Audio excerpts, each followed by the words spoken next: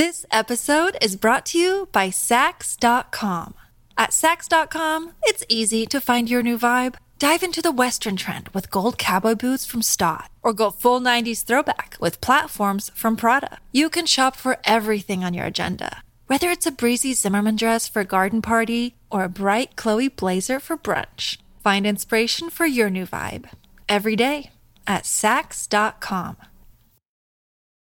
Your brain needs support, and new Ollie Brainy Chews are a delightful way to take care of your cognitive health.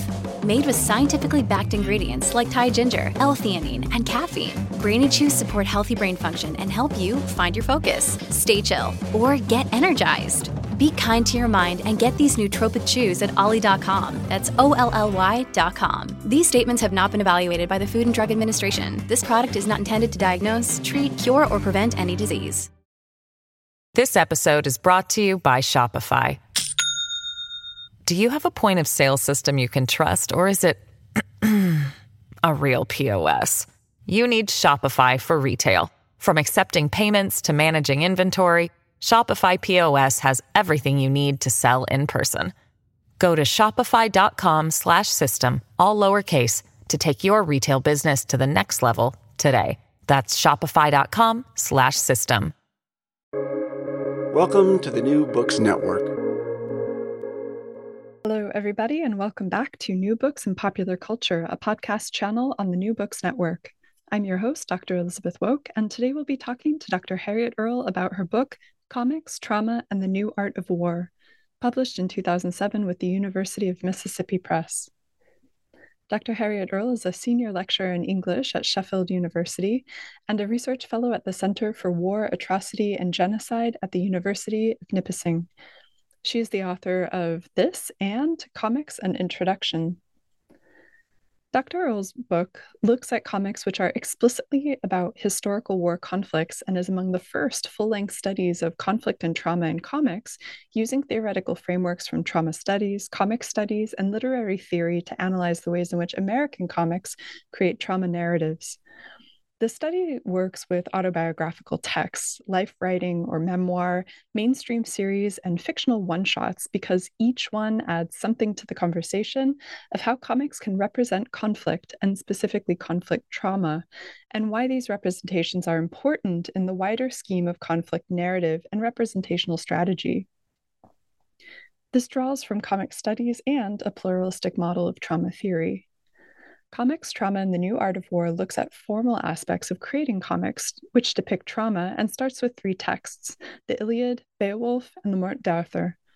Turning to contemporary comics, it looks at the depiction of traumatic dreams in comics like The Nom, Mouse, American Widow, and others, and then dedicates a chapter to comics using the framing of retelling family stories. Dr. Earle considers questions of form and genre, and the final section of the book considers the representation of female characters and the issue of women in the comics industry. This book argues that, quote, the representation of a traumatic event in any artistic medium relies on the artist's ability to recreate the experience of the event, not necessarily the event itself. That is, the trauma the individual experienced and continues to experience. The specific structural and artistic techniques of the comic are able to mimic the symptoms of a traumatic rupture in the formal presentation of the narrative, which in turn is able to mimic the experience of a traumatic rupture in the reader. In this interview, Dr. Earle talks about the challenges of analyzing war comics, the silencing of certain characters in war stories, and the graphic proclivities of conflict narratives. I am here with Dr. Harriet Earle. Could you please start us off by telling us a little bit about your academic journey that brought you to the projects you're working on now? So I had a rather unusual journey in that I took a completely different turn when it came to doing my master's. So I did a literature degree, and then I decided to do 2 masters in theology for reasons that I'm actually not entirely sure.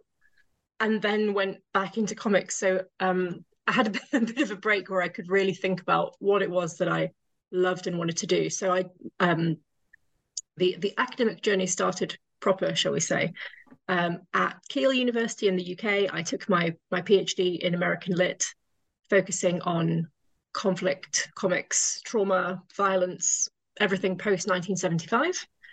And the book Comics, Trauma and the New Art of War is my PhD thesis that's been turned into a monograph.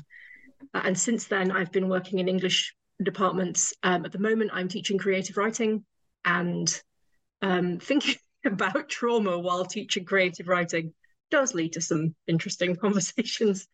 So my teaching life and my research life are quite disconnected, but I'm sort of trying to find ways to put them together and pull them closer, mostly by using a lot of comics in the classroom. So that's where I currently am. Thank you. What was the first comic that turned you in this direction that you were reading critically? Oh, yikes. I mean, I've been reading comics since I could read. And I had all the Tintins and all the Asterix and all the, every kid's comic going. I think the first one that I read and looked at and thought, okay, there's something here that needs more, was Tintin and the Blue Lotus, which I now for some reason have in like 10 different languages. It's my collection. But that whole idea of where he's talking about sort of xenophobia and the image of China and the image of the West and all of that sort of it's almost sort of Orientalism in comics. And I know that this is something that's been really talked about a lot by other scholars, but that was the first one, reading that, thinking, okay, so we could maybe use this to talk about these issues. Although I've never written on Tintin, so I had those thoughts and then immediately stepped away. So, but I think that was the first one, and it's great. I mean, it's dodgy and it has really weird messages in it, but actually, it as a teaching tool for thinking about the way that comics do race, it's a good starting point, I think. Definitely. And there has been a lot of work on Tintin, and hopefully that will continue. Oh, yeah. All right. So thank you for sharing that. It'd be great if we can turn now to the book. I had a couple of concrete things I wanted to talk with you about, but feel free to go off on any other tangents as they come up. I really liked how you opened up your book by kind of anchoring your discussion around Picasso's Guernica as an example of this. I labeled it an affective recreation. You have it written there as a recreation of a traumatic event, and then turn to comics as, and you quote Hilary Shute here from Drawing Disaster, innovative and a forward-thinking medium to engage the difficulty of spectacle instead of turning away from it. Could you please elaborate on how comics do this and how you connect this to Guernica? Yeah, so when I was writing, I mean, it was the thesis at that point. I'd been looking at where do we see conflict represented in narrative texts, mostly in literary texts, but with more of a focus on the sort of war is hell, war is traumatic narrative. And I mean, it goes all the way back to the Iliad. So it's something that is sort of long-standing. It's not a modern creation. And when I was doing all that, I came across an article in, I think it was the London Review of Books. And it was Malcolm Bull. He was reviewing some book about Guernica. And it mentioned The Dream and Lie of Franco, which is this series of images that Picasso drew before he created Guernica. And he was going to sell them as postcards to raise money for the cause in Spain. The Spanish Civil War was going on at the time. He was living in France. And they are very much like a comic, because the sheet that we have, the sort of the sketch sheet, is all these images of Franco, who looks a bit like a sweet potato, doing really weird, like there's one of him with a gigantic penis, there's one of him dressed as a courtesan, there's one where he's riding a pig. So these really bizarre images, but then there's two sheets of these, and on the second sheet he started working on the sketches of what would become Guernica. And so I was looking at these thinking, oh, this is an interesting sort of disconnected comic. And then when you look at the painting of Guernica, it does very much read like a comics tableau.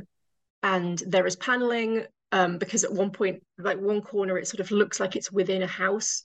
but then the rest of it looks like it's outside. So this really weird paneling, plus the cubist elements, which make it even more sort of paneled. The actual faces and the characters have this sort of panel feeling, but it's also telling a narrative, and characters are reacting to one another within the painting. And so I thought Picasso, we'd consider him high, I mean, I'd consider him high art if you want to make that distinction. I don't like that distinction, but you know what I mean. And comics, low art, trash, whatever you want to say. I wouldn't say any of those, of course, but actually you can create that. You can see how Picasso, this sort of great internationally wonderful artist, is using the same kinds of techniques as comics to represent this unspeakable tragedy. And it kind of came from there, thinking about, we can't necessarily see comics as low art just because they are for kids, for whoever, they've got fart jokes in them, you know. And so if we take Guernica as the jumping off point, saying this is this highly affective way of looking at conflict and violence, and it's doing a lot of the same stuff that comics is doing. It's in your face, it's using panels, it's asking the reader to make connections between the images. Scott McCloud likes the term closure. I know it's not fashionable at the moment, but that idea of actually the reader has so much to do within the narrative to create it themselves. Comics is doing all of this. And because some of the works that I was looking at in my own corpus are Second World War, although they're all written after 75, but they're talking about a similar period in history as Guernica was created, 1937. It made sense to start there to me. And it also felt like it was an interesting way of doing comic studies. And it's a bit overblown to call myself interesting, but everything I'd read at that point was sort of going in strong with, you know, comics, Superman, superheroes, 1930s is the start, which I don't agree with. And I don't know many scholars who do. But as an Americanist, this certainly seemed to be where everyone was starting. And so I wanted to say something quite different. But what I also thought that it gave me for the starting point of the book is to say representations of conflict have not changed massively. We've had these sort of these war tableaux for hundreds and hundreds, if not thousands of years. And they're doing very similar things. And then Guernica just adds that nice, comfortable stepping stone between the art and the comic, in that it's using panels, it's using a lot of the same kind of grammar that we would expect from a comic. So that was why I wanted to use Guernica, and my supervisors were horrified. But, you know, I stuck it out. Yeah. Sorry, Ellie. No, you nicely bookend this by coming back to it in the conclusion to talk about X-Men Guernica. Yes. Which I found completely I found this piece completely by chance. And it's created by an artist who put it on DeviantArt, so an online art sharing website.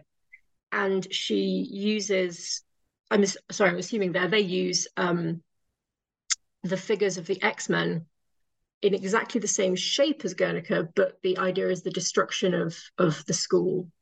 And I thought the fact that they had taken this particularly famous painting and then said, you know, oh, we'll just put the X-Men in it.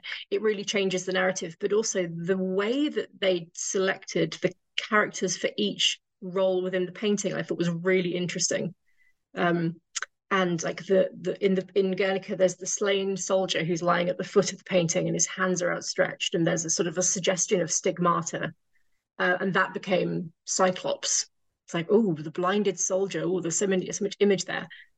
So it worked really nice for the book ending, but also shows that comics are engaging with this art quite literally. They are taking it and sort of remediating it through comics. And there was an exhibition at the Picasso Museum. Of course, it was during COVID, so I couldn't go, that looked at actually how Picasso uses comics in his work and how there's that connection between the two. And sort of thinking more broadly about what Guernica does as a painting, which is it shocks, it disrupts, it upsets. And I went to see it, and I think I looked for it for an hour and cried. And the docent was getting quite concerned about me.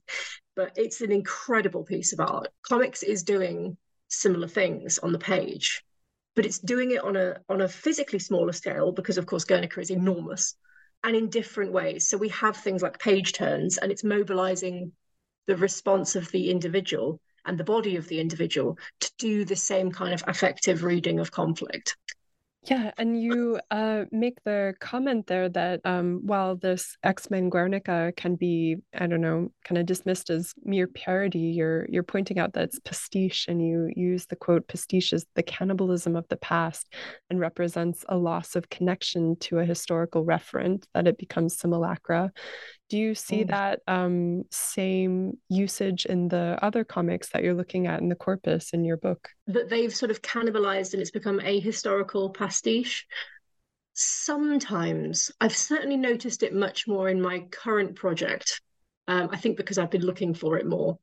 So at the moment, I'm writing about the Vietnam War and the way that the Vietnam War is remediated in comics, and the use of photographs, especially. So, for example, there's this issue of the Nam, which is a long-running, or it was one of the longest-running Vietnam series. It's finished now, Marvel series, and they use the photograph of the burning monk, who very famous image by Malcolm Brown's self-immolation of monk in Saigon in 1963, to talk about a completely different thing within the war, the My Lai massacre.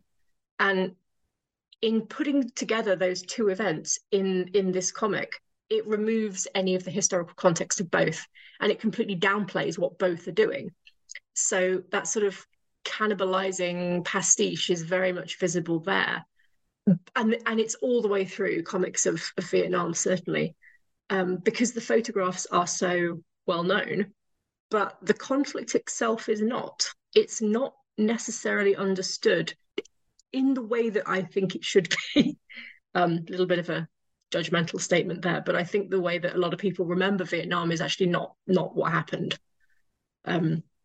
So that's what I'm trying to do in this book, is point out all of these moments where we have an image that has been ripped out of its context completely and becomes something else. And in becoming something else, really becomes nothing. Yeah, thank you for summarizing that.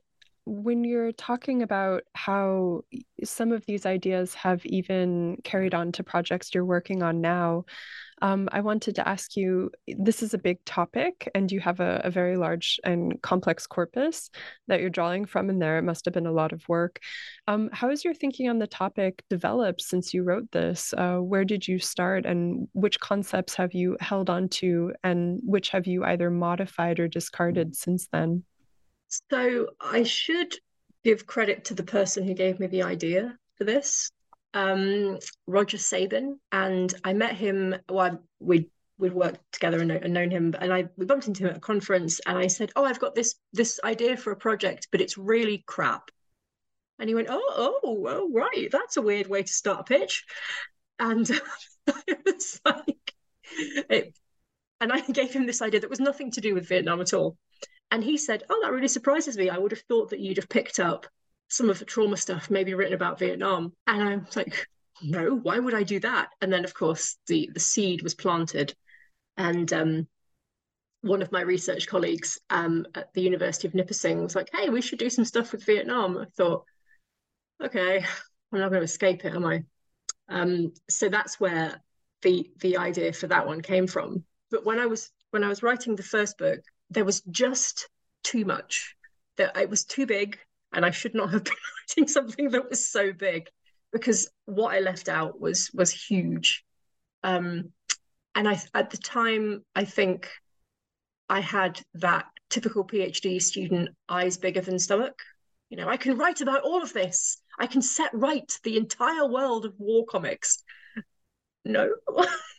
And so now I'm looking at things thinking, "Oh, I should have written about that. That would have been great." And they just got cut. So I think there were a lot of ideas that were going around in my mind palace that have sort of taken up residence there and now have to come out in other ways. One of the things I did in the first book was argued with Freud, and am I allowed to say that I hate Freud? Is that okay? We're not going to censor preferences here, so not going to dig him up and tell him. No, it's okay. I really hate Freud, and a lot of what he was doing in his trauma work was groundbreaking. It was good. He had the basics. It could have been fantastic, and then he ignored women. And he ignored the truth of the situation. He ignored the fact that most of his early research participants, shall we call them, were victims of awful abuse. And he decided that that wasn't going to work for his funding stream, I assume. And so in the book, I did this sort of thing where I was arguing with Freud and saying, no, this is completely wrong. But actually, he did have some good ideas. And I think now that I've been sitting with my discomfort with him for so long, I'm now at the point where I can say, oh, Freud, yeah, okay, whatever. He started it, but really we need to be talking about, you know, these guys who've got it right, and this is what trauma theory is doing. And so I think the biggest thing that I've moved on from since writing the Firstborn, as it's become known, is I don't need to argue everything quite so much. I think saying, yeah, Freud had some good ideas. Actually, most of them were crap. And let's move on to what grew from his good ideas, because that's more interesting. And I think that's given me a tremendous freedom when it comes to the theoretical underpinnings of all of this. I think we do get a bit bogged down in trying to justify ourselves sometimes, especially with someone like Freud, who is like the grandfather of all of this sort of thinking. Like, yeah, but you can also be wrong. It's fine. And we can leave him in the past. That's also okay. So I think that thinking has very much developed. And another thing that I struggled with when I was making the book into a book, my reviewer made the point that, where are the women? Like, you haven't written about women. And when I was writing that section, all of the hoo-ha was going on at the Angoulême festival that they hadn't had a female Grand Prix, and there'd been one, and it was all very, yeah, it all became a bit of an issue. So I wrote an extra section that I called the excursus, where I think, actually, where are the women, and where are the women in these comics? And now that has become a major focus for me. So in the new book, in the Vietnam book, I've got a whole section thinking about, where are women in these stories? The Vietnam War had hundreds of thousands of female participants, combatants, supporters, and where are they? And so that's become quite a major focus, and is informed by feminist theory, feminist media theory, and my own sort of belief that we shouldn't be ignoring voices, which I don't think is controversial. I hope it's controversial. And that actually looking at where the silencing happens, even if it's not an intentional silencing, more of an ignorant silencing, that really changes the way that we're looking at these narratives, both in comics and as historiography. Yeah, if I can jump on that for a moment, I've had the pleasure of seeing you present at conferences, and when you're speaking about silencing, you also go into the visual plane and highlight the staging of silence in the composition of the image. Would you be willing to speak a little bit about that? Yeah, I think so. This has become the primary focus of this Vietnam book, the idea that certain groups are being silenced and it affects the war narrative. And there's I can't think who the scholar is. I think it's Anne Kaplan, who wrote a book about motherhood in film. And she does this great analysis of a birth scene where you don't see the mother. You see the genitals and the baby coming out, but you don't see the mother, and you see the father. So that idea of like ripping women out of their own story. And I see the book is Motherhood and Representation, The Mother in Popular Culture. Is that correct? By Anne Kaplan? Yes, yeah, Great, that'll be thank it. You. But that idea that for certain ways of viewing the narrative, and in this case, it's become the dominant narrative, we just don't need the women. And they complicate matters. And certainly looking at the silencing, it becomes this sort of disembodied, quite literally. So you'll get the feet and maybe a hand, but no speech. And I don't think any woman really gets a voice in Vietnam comics, with the exception of one or two that makes it even more obvious that there are only like one or two. But that idea that they're being silenced because they don't fit the narrative that is being put forward, so change the narrative. But of course, then you get into the complex issues of actually what did happen, and is the narrative that's been put forward by the military and by the media, how is that different? And also, why did they feel the need to do that? And those are questions I don't think a lot of people are really prepared to ask.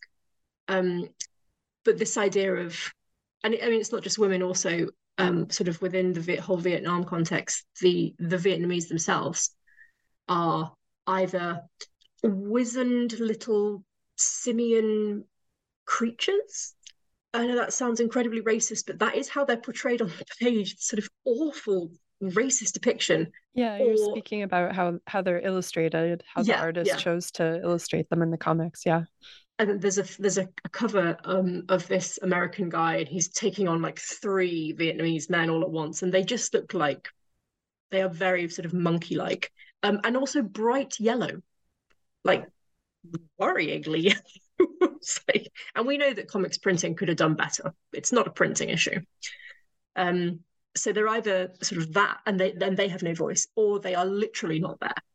They are the gunfire coming out of a jungle thicket, followed by nothing. There is no voice for these characters. They don't have names. They don't have backstories. They are not fully fleshed out and therefore allowed to speak. They're just props in the Americans sort of playing war. And it leads to this overarching story of big, brave Americans go into Vietnam, shoot at the forest, and leave, which is not the truth.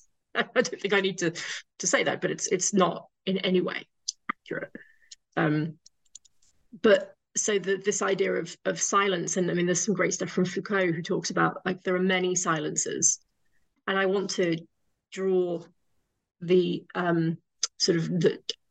make clear the difference between being silent and being silenced, and that one can choose to be silent, which in itself could be an act of defiance, an act of strength, but being silenced and being denied a voice, or being forcibly shut up.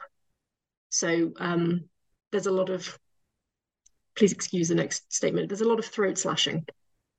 So the literal silencing, the destruction of the voice, rather than just, they're silent within the comic because they aren't allowed to speak. They are literally being made unable to speak. And so the ways that affects this sort of overarching idea of conflict is something that I find visually really fascinating, but also in a narratological sense. Like, what is it doing for what we think of when we think of these certain conflicts? This episode is brought to you by Saks.com.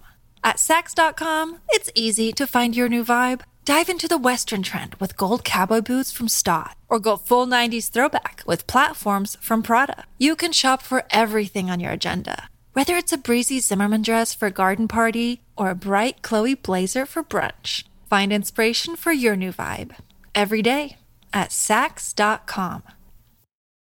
This episode is brought to you by Shopify. Do you have a point of sale system you can trust, or is it a real POS? You need Shopify for retail. From accepting payments to managing inventory, Shopify POS has everything you need to sell in person. Go to shopify.com/system, all lowercase, to take your retail business to the next level today. That's shopify.com/system. Yeah, thank you. So as you moved away from Freud, which were the scholars or the concepts or the methods that you've been employing since then?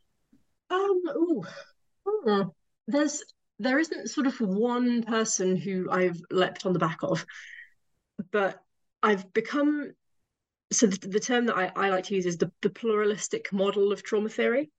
And looking at people like, so Michelle Balayev is one, she's a literary theorist, a literary scholar who talks quite a lot about actually trauma is deeply individual. And we can look at the bank of symptoms, but really it's much more than that. And there is this drive within the individual to speak. So all of the stuff that Freud and his ideological offspring like to say, people like Kathy Carruth, about the unspeakable and the silence in the middle of trauma. Balayev is saying, no, people want to speak. That's why they have flashbacks, nightmares, traumatic numbing. It's all that need to get it out. And so this is what trauma literature is doing. It's giving this outlet to then say, this is what happened to me. And with huge corpuses of trauma memoir and sort of conflict memoir, but also other types of trauma. It was maybe about 15 years ago, there was that rush of child abuse memoirs that was all quite dominating, certainly in the UK literary marketplace. But that need to speak is not, it is difficult and it is painful, but it is a need to speak. It isn't an unspeakability. So I'm going with those kinds of models of looking at trauma, and it has become more common in clinical trauma. So I've been using the DSM-5 to think about what are the symptoms and how are they made visible on the comics page. But also psychiatrists like Bessel van der Kolk, who wrote a really fantastic book called The Body Keeps the Score, which is about actually the psychological, physiological relationship between for traumatic bodies. And anything that allows me to think about trauma in a non-medical sense. So quite often we think about PTSD and people talk about PTSD and PTS, and that's fine, but we can't diagnose fictional characters, and we shouldn't diagnose fictional characters. So is it better to talk about trauma as a sort of cultural response to atrocity rather than this person witnessed this awful thing and now has PTSD, which isn't necessarily as fruitful, especially when talking about people who actually may not have witnessed directly. So there's a whole conversation around events like 9/11. Can you be traumatized by watching the news coverage? And classic trauma theory would say no, because your life has not been put in jeopardy. You haven't had that moment of, oh my God, I'm going to die, which is sort of the root of the traumatic neurosis is the word that Freud uses. But actually, is there a more sort of broad cultural trauma around 9/11? Yes, absolutely. And that comes through. I mean, there's lots of 9/11 comics that talk about that. And there are people who talk about their stay in certain combat zones where their life wasn't threatened, and yet they are struggling to come to terms with their experiences. So I think looking at trauma in that way and keeping Freud in the background, because he was one of the first to actually say, oh, look, these are the sorts of symptoms. And for the most part, he was correct in the sort of basic symptoms. Plus, he has some great words. Love those compound German words. But it's only a basic understanding of what's going on. And using him as anything more than a very basic understanding it doesn't do justice to actually the complexities and the individual, I think. Yeah. And what you keep coming back to, or I hear you coming back to as we're speaking now, and as I've heard you speak before, going through the materials you're going through and also doing the reading that you're doing in order to build up your conceptual framework for this type of analysis. What are the biggest challenges to working with this type of corpus? Do you need to take holidays? I know in the more challenging projects I've had, I have literally abandoned them because I couldn't deal with returning to the primary sources. It's very difficult work. Yeah. Yeah. Yeah. And I think I was very fortunate during the writing of the first book, when it was still a thesis. My supervisors were, they're amazing, amazing scholars, but also really lovely people. Um, James Peacock and Tim Lustig, and they were very keen to say, okay, yep, step away from that. We'll just put that to one side, have a few days, go and watch some trash TV. And they were aware of the toll that this kind of reading can have on a person.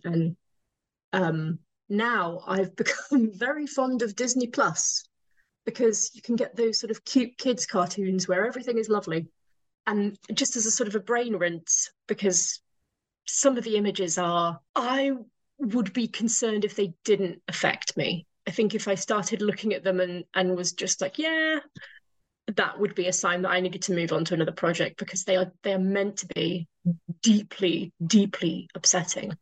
And I think that is a normal, healthy reaction, and is not to be, I shouldn't be looking for ways to get rid of that reaction.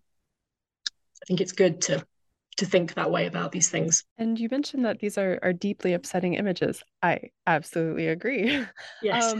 But we're talking about deeply upsetting images that are part of popular media. And I don't want to play into the misconception that comics have a primarily underage readership, because they do, a lot of the comics you are using in your corpus are more for an adult readership, would you say?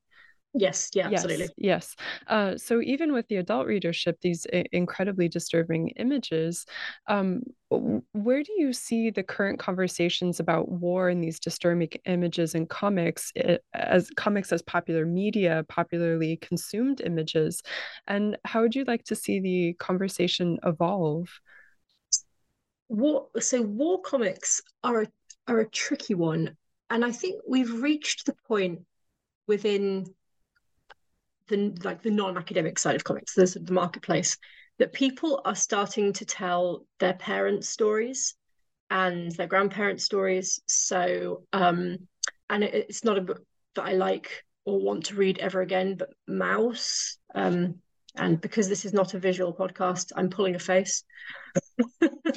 But that idea of, we're now at the position where there are enough comic artists who actually think, okay, I've got this story in my childhood, in my parents' childhood or my parents' life, that I need to get out there. And so rather than the gung-ho handsome man going off to war and coming home and marrying his sweetheart kind of narrative, which was very much what we saw in the 50s and 60s, when war comics were much more popular, sort of serialized war comics by Marvel, DC, those kind of publishers. Charlton was a big one. That's not the most common type of war comic at the moment. It's now this sort of much more more broad, like family narrative. So something like GB Trans Viet America, where he talks about his family who were in Vietnam during the conflict, talking about their experience as non-combatants, as civilians. I think his parents were both teachers. And so the war becomes a part of a wider family narrative, and that's becoming much more common. But it also means that a lot of the images of the conflict itself are bound up in quite a deeply woven context. So, for example, there's a bit in The Best We Could Do by T. Bui, which is a really wonderful family narrative about the war. And she's talking to her father about the photograph Saigon Execution, which is, you'd know it if you saw it, very, very famous. And it's of a man being shot in the head in the street. And the photo itself is highly controversial. But she's talking about it and what she thinks is going on and what he thinks is going on in the photograph. And he's talking about it from the point of view of, I was there, I knew the kinds of things that were happening, I knew this person's crime and why he was being shot. He was a prisoner being shot by a policeman. And she's looking at it from a sort of a second generation perspective. But throughout the discussion, she redraws the photograph several times in different ways to talk about actually how is that image made. And so while a lot of these images within the comics are incredibly disturbing, the context has to be there as well. Otherwise, it's just, here is a pile of deceased bodies, for example, not here is an image that shows what the US Army was doing, what the government was okay with. And so war comics is doing something quite different with all of those images now that we've developed the, how do I word this nicely, the comics literacy to be more nuanced in our depictions. Was that nicely worded? Not that I want to, be mean to those who were writing and drawing in the 50s and 60s and 70s, but there is more nuance there.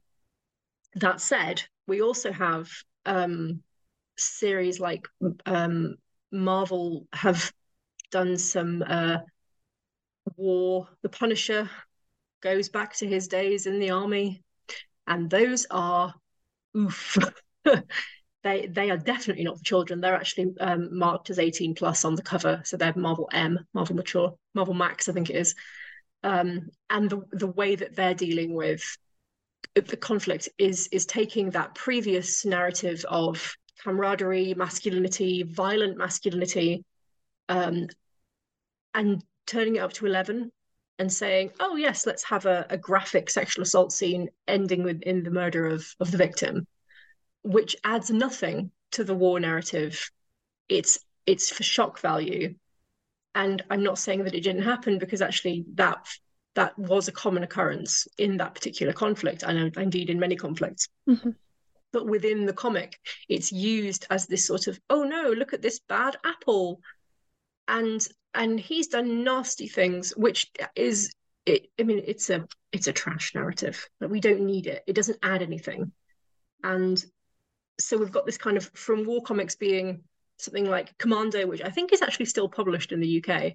Like, here's a war story and everyone goes home at the end. We've either got this overarching massive sort of autographics, deep and nuanced and beautifully drawn, actually, in many cases, or we've got, let's set this story of abject horror against the backdrop of the war for no reason, as far as I can tell. I'm not a fan of the Punisher. Is that obvious? Yeah. Yeah. Marion Hirsch has this framing or framework of post-memory perspective, which is that third generation intellectual but not biographically affiliated to a topic. Does that create a sort of visual language of depicting war that we get fossilized into this post-memory perspective instead of having a more direct treatment of war and war comics? I think so. I've actually got a paper coming out about this, hopefully soon, fingers crossed. But I think what happens is almost a mono meaning. So the image becomes the image of a conflict, and it's a shocking image. For example, very famous photograph called The Terror of War, but it's more commonly known by its nickname, which is Napalm Girl. Small child running naked through down a street, and there's people all around her, and she's been burned very, very badly by napalm. She did survive, actually. I think she's a psychologist now. But that photograph has become this sort of image of, oh no, here's a terrible thing that happened to this child. And this child becomes emblematic of every child in Vietnam, and it just strips out everything that was actually going on in the creation of that photograph. And her brothers are there, and they've just lost their family, and actually what she went through was hell. But it becomes a singular image with a mono meaning. The terror of war. War is hell. War is bad. And not, this is literally an innocent child. So I think one of the things that comics using these photographs in this way, it creates a visual literacy where we look at the image and we know that it's a Vietnam image. And there are many, many pictures, and you think, oh yeah, that's a Vietnam image. The same as we know the photographs of the D-Day landings, partly because they were immortalized in Saving Private Ryan, the opening sequence, which is a brilliant opening sequence. But we recognize the image but we don't know where it sits in the continuity of the war. We don't know what it means for the war. We just have this image of bad thing that happened. And it really reduces. And I mean, comics are about condensation and reduction anyway, because we've only got little panels to work with, big panels. But they are also able to because there's more than one, and because they have that ability to tell a story across these images, they don't rip the nuance out. They can build on it, like is happening in The Best We Could Do with Saigon Execution.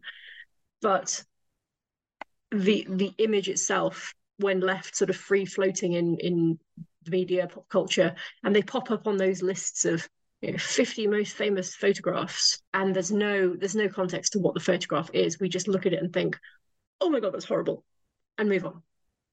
And that is problematic for war comics that perpetuate that. Very good examples there. I see what you're talking about. Thank you. Yeah. The next thing that I think that leads smoothly into is you're working with graphic content in both senses of the word. It is literally illustrated, but graphic, as in for mature audiences. And I've seen you, when you're speaking about this at conferences, you use your facial expressions, your body language, your stage presence to discuss this very difficult material, which of course you're also showing images to a perhaps unwitting audience, treating it with respect and honesty, which is very important. And in these moments, you really shift your mode to address the audience on a human level very directly, and you're departing from your formal presenter's tone. So I wanted to ask you, how do you translate this grace and treatment of the material when you're communicating it in the written format, which doesn't necessarily allow for those pauses and asides? Yeah, it's I think I'm quite animated, which I don't necessarily think is a bad thing. But I do think that one thing that we as scholars and people who write primarily academic books need to remember is that academics are also people.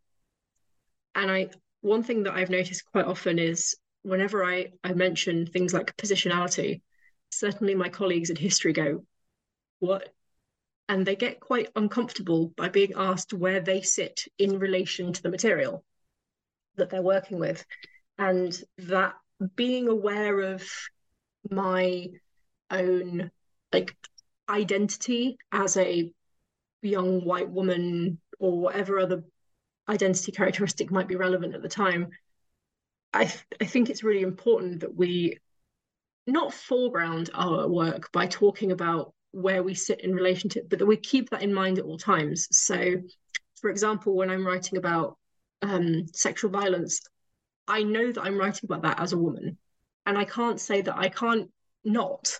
So keeping that in the back of my mind, I think changes the way that I write about the material. Not to say that it's not, well, I don't think academic scholarship is ever objective, but not to say that I'm being completely bananas and writing my own personal diatribe about rape in comics. I do that elsewhere. But I think if you need to remember that we're reading this as people who have very specific backgrounds. And so one thing that I do like to do is not fall into the trap of academies. I don't think that helps anybody, and it's dull. And certainly comics doesn't have the benefits that something like computer science has of a lingua franca where we are all talking in English. I mean, most of the conferences I've been to have been English speaking, but actually there's a lot of scholarship in other languages. And academic writing is really, really hard to translate. So I think actually keeping my writing nice and level and nice and straightforward helps translators, so bigger audience, but also it helps people to realize that this is not necessarily an academic topic, in as much as we're writing about events that happened, if not in this exact narrative way, but to people. There were people who experienced this particular event in Vietnam. And if we forget that we're writing about things that have happened, then it just becomes sort of navel gazing, and it doesn't really have any value beyond the page. So I think keeping it not conversational and not journalistic, but written in a way that it remembers that I'm a human being writing to other human beings about things that may have happened to other human beings, keeps all that in mind. And I'm not particularly keen on, I mean, I hate the word trigger warning. I like content note. And so I think being quite bold about things like subheadings. I have a subheading in the new book, which is war rape. And if you want to skip that part, please do. But actually being quite clear and not, fluffing it up. We're writing about something horrific. Please feel free to pass on this section.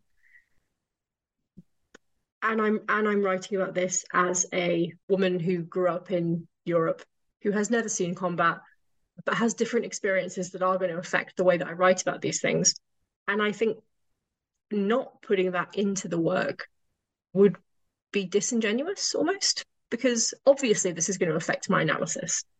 And my analysis of, for example, The Punisher is going to be quite different to maybe a grizzled 70-year-old vet who went to Vietnam in the army and experienced things. He may have a very different reading, but we're never going to know unless we actually talk about where we're coming from in the first place. So I think it's important to be aware of who we are and be aware that who we are very much affects the way that we're reading these documents, and that none of this is objective. It's all bound up in our own experiences and what other theory we've read and what other comics we've read. And if we know people who've been in those situations, we're going to read them differently. And I think actually letting that come through in the writing is important.